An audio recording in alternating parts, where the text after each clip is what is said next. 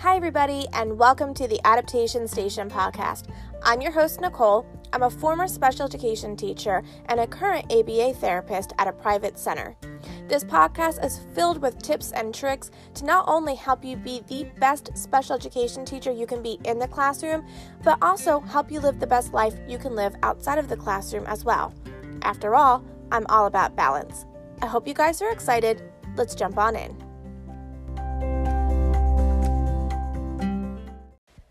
Hi, and welcome to another episode of the Adaptation Station podcast. Today's podcast is sharing 8 different worksheets that I created to help manage anxiety. This episode is coming out in March 2020, and we're in the middle of the quarantine related to the coronavirus. A lot of people with anxiety disorders are struggling right now, but outside of that, there are a lot of people who might not have an anxiety disorder diagnosed, but are also feeling those symptoms.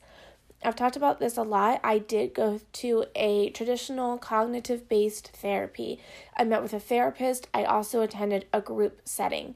And when I was in therapy, I had a lot of homework. Now, I'm someone that absolutely loves this. So it was a lot of worksheets and things that I would do at home to help process everything that was going on. And then my therapist and I could go through it and kind of comb through what was going to help me. It continues to be one of the best things I've ever done. And I use these worksheets and strategies to this day. That was 5 years ago. But I know that a lot of people haven't done that. And I do want to say that what I'm going to share is not a replacement for therapy. If you are struggling, I still strongly urge that you reach out to somebody. Even right now, there are a lot of ways that you can access therapy from home. There are virtual sessions or Skype sessions or things like that. So please try and get in contact with a mental health professional if you need one.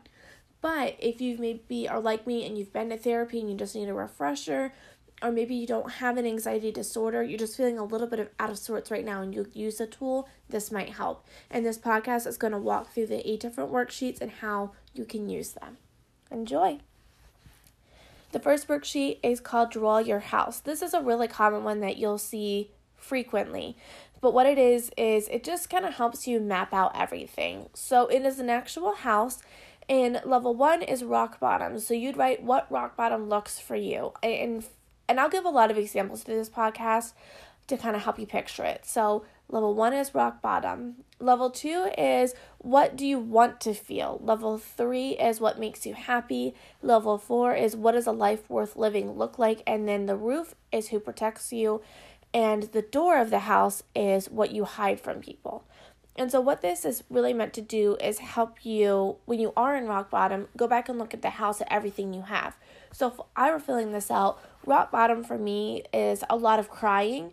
And when I say crying, I mean I'll have bouts where like I cry for an hour straight and I can't do anything else but cry, which then is very physically exhausting, emotionally exhausting, and it impacts my sleep, it impacts my appetite, my relationships, and then there are obviously things in my life that have put me in rock bottom, but that's where you would use that section. Level 2 is what you want to feel. So I know that I don't necessarily need to feel happy, but I like to feel calm and relaxed. Like those are big for me. So even if I'm not like overjoyed, if I just feel like safe and comfortable, I'm doing okay. So that's what I would write there.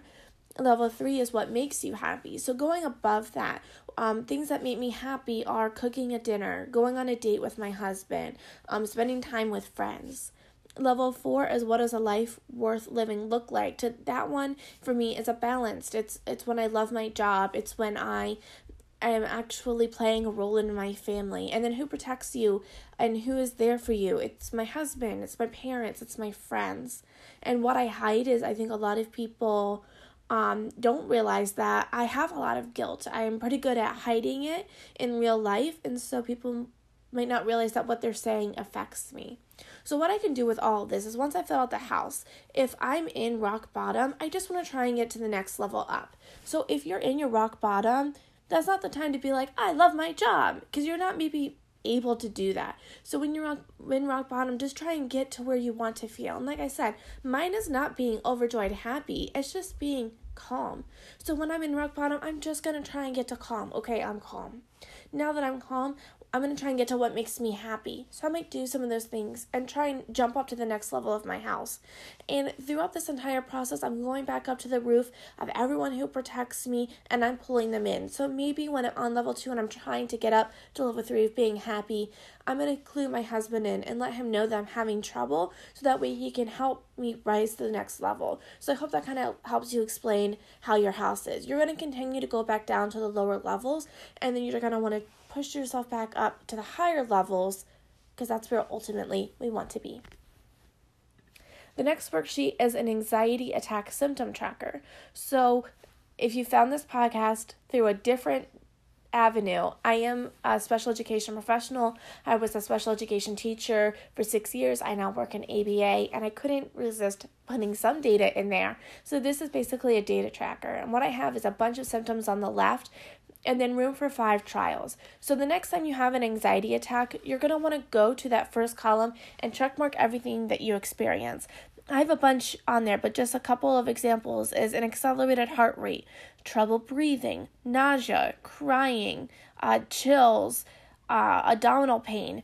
And so what you'll do is you'll check every single one that you felt. The next time you have an anxiety attack, go to column 2 and check the ones that you felt. After you do all 5, you'll be able to look back and have a really strong understanding of what your symptoms are. So maybe you did feel nausea once during your 5 episodes, but maybe during all 5 you had an accelerated heart rate. Once you know the symptoms that you're more likely to experience, you can not only come up with a way to cope with those, but you can let your partner know. And so this was something helpful for my husband and I, because once I did this and he could see those symptoms, when he saw me have that happen, he started to be able to tune into the fact that maybe I was feeling anxious. And so, like I said, a big one for mine is crying. So if I'm randomly crying, I'm probably having an anxiety attack. And before, my husband was like, what's wrong with her? Why is she crying? He now knows, oh, if she's crying and she can't tell me why, this is what anxiety looks like in her. Let me go to my next tool. And I'll explain what that is in a little bit. The next one is an anxiety trigger. So this is a rating scale. It's similar to what you would see in a doctor's office, but I have a huge list of different triggers that you might experience, whether it's being in a group, feeling guilty, disappointing somebody, not having enough sleep, having financial troubles, being alone, all of those types of things. And you'll rate them from a 1 to a 10. 1 is it does not impact you whatsoever. 10 is it is a major issue for you. Once you do this and you figure out what those triggers are, you can start to build around them. So you might be able to avoid some of your triggers. So a big trigger of mine is drinking too much alcohol. I always feel more anxious after that. So I don't necessarily avoid alcohol, but I definitely reduce and keep a close eye on it. And if I'm already feeling anxious, I will not drink alcohol because I know that that's a trigger for me. But if one of these is a trigger that you can avoid, maybe it's your trigger is going into large crowds and you have to go to your family member's wedding, put strategies in place, like telling the people that you're going with that it is a trigger and how they can help. It might take some time for you to figure out what your triggers are, but even taking a couple months to do this will tremendously help you moving forward. The next worksheet is similar, but these are coping strategies. So it looks the same. It's got a ton of stuff in there, but this time it says things like exercise, take a shower, talk to somebody, get a hug, go for a run, read a book. It's got a bunch of different things that you can do. Again, you're going to want to play around with these and kind of rate them. And so this will help you know what's your go-to when you're feeling anxious. And again, I encourage you to share this with the people that are close to you so they can help you implement these strategies. So one thing that does help me a lot is being able to talk through my feelings. And my friends know that. So if I come to them and I can even just say things like I'm feeling elevated or I'm having a bad day, they know that I'm trying to implement my coping strategy. And so they're able to respond in the way that I need them to. And I have wonderful friends that are happy to do that with the direction of knowing how they can help me. The next worksheet is discarding the lies and finding truth. So this is a helpful worksheet when you get carried away with anxious thoughts. A lot of times our anxiety-driven thoughts are inflated. So what you can do in this worksheet is you can write out that scenario. And in most of these, there is something that is true. you can write those and evidence that supports them. And then you can write out the lies and then dispute those lies. So one that I struggled with a little bit was sometimes feeling like I'm not doing enough to help my household. And I even find myself telling my husband that I'm lazy and I don't have a real job. I do have a real job. I work part-time as a behavior therapist and I run my own company. But it doesn't give me the same feeling as being a teacher, so I would find myself saying like really negative things like that. So I'd write out the scenario, and my truth is I do have a valuable part to our household. So I'd write out the truth. I am contributing to the household. My evidence is I can look at our bank account and I can see my paychecks coming in, and I can see how much I made as being a behavior therapist, and I can see my mortgage, and I can see my car payment, and I can see that I made enough money to cover those. So for me to say that I'm not contributing to the household is not true. The lie is me saying that I'm not contributing to the household, and then the way I dispute that is by, again, showing that evidence to myself. So maybe I'm just down in the dumps. A good example of when I had this was when all of the schools started shutting down in my area because of coronavirus, and I felt really guilty. I felt like I wasn't doing anything because I should be in charge of a class and I should be teaching them and helping them through this, but I was a loser who quit my job. So I really had to go through this and remind myself of the evidence that I do have a job that is worthy. It might not be teaching. I might not have a class of 8 kids I'm trying to support right now, but that doesn't mean that I am a loser who's not contributing to my family at all. I hope these examples are helping. It's a little bit weird to be this vulnerable with you guys, but I just thought sharing these little pieces might help you go, oh, that's how I can use the worksheet. The next worksheet is a worry jar. So I want to say before I explain this one takes a lot of willpower, but it can be very helpful. When your mind is spinning, write down everything that is stressful in the jar. In the worksheet, it's an actual clip art of a jar. Write it all in the jar and then put it away. This is hard, but put it away and try to not let yourself dwell on it and focus on other things. Maybe if right now, you need to feed your 2 kids and get them down for a nap, and then you're a teacher and you have an online meeting, you don't have time to sit there and worry about the things in your worry jar. So go ahead and get them out on a piece of paper and put them away. Then when you have time, your kids are still napping, your meeting is over, go pull that page back out and set a timer for 10 minutes. Allow yourself to use that time to think about all of those things, even if all you do is worry. This is a bad way to phrase it, but in my not mental health specialist words, indulge in the worry. Sometimes you might just need to do that. When the timer goes off, stop. Put it away. The reason why I put this in here is a lot of people can not worry. Like, that's not something that's a reality for me. When my husband would be like, don't worry about it, I'd be like, that's a funny joke. Like, I have to worry about it. It's my personality. By using this, I'm able to dedicate a time where I let myself worry, but I don't let it control me. So it's a tough one, but it can be helpful if you can figure out how to do that. The next one is one of my favorite ones, but I want to put this out there. Only do this if your partner is a willing participant. I'm going to repeat that.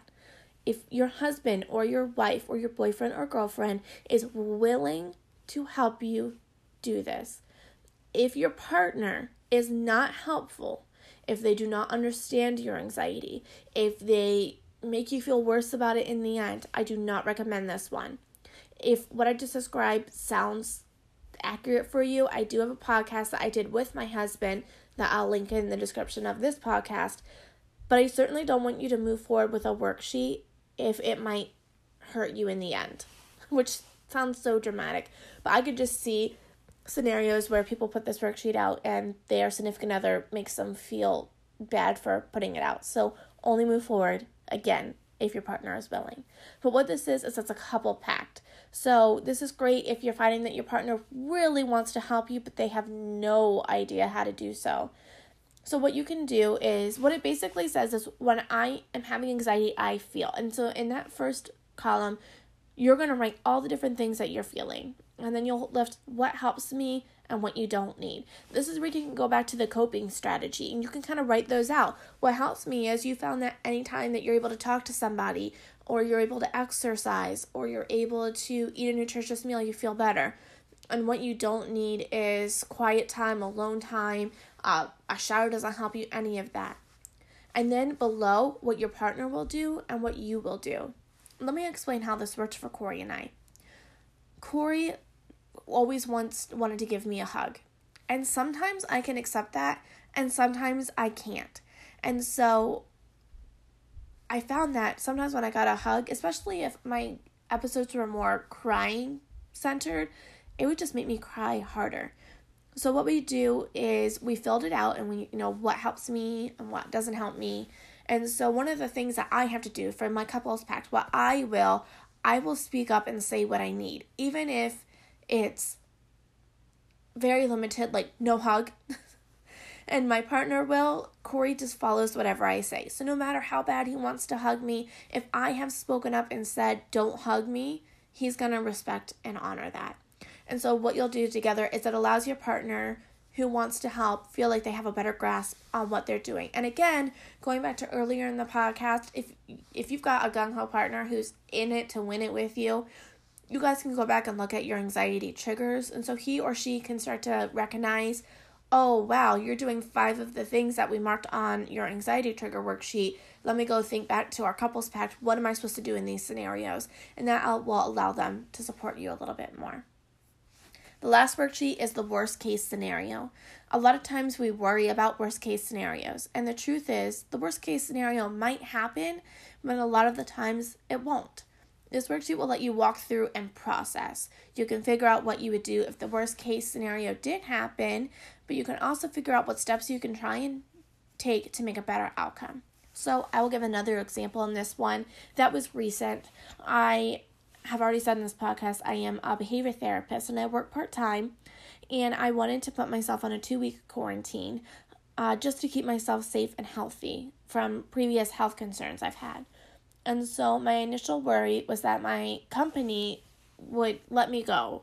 If I took the leave, my job wouldn't be there when I came back. So I wrote out that initial worry and where the root of that worry came from. So then what trigger does it align with? And so I could go back, and some of my triggers are feeling guilty and feeling like I'm letting people down. So I knew that was piling into why I was so nervous to tell my company it.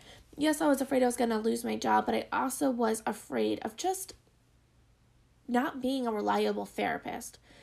So the worst thing that could happen was I would lose my job. And what would it look like if I lost my job? And so Corey and I were able to sit down and talk about, and this probably would not be a scenario where I was fired. It would just be they didn't have any work for me, because if I wasn't there to work, that would be the end case.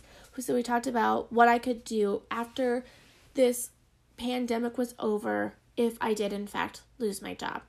The best case scenario would be they let me take the leave and guarantee my job when I return.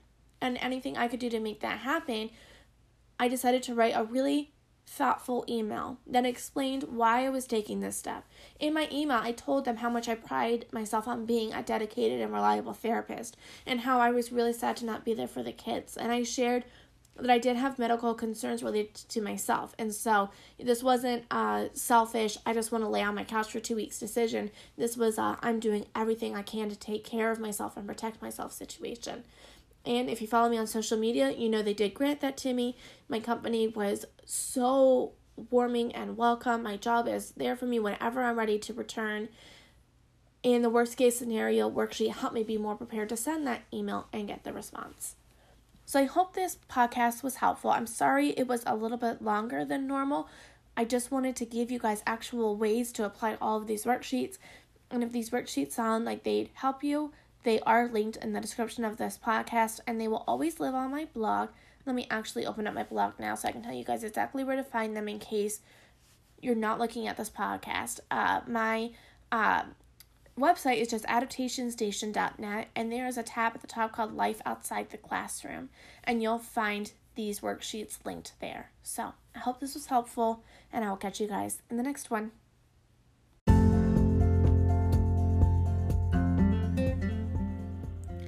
Thank you for listening to this week's episode of the podcast.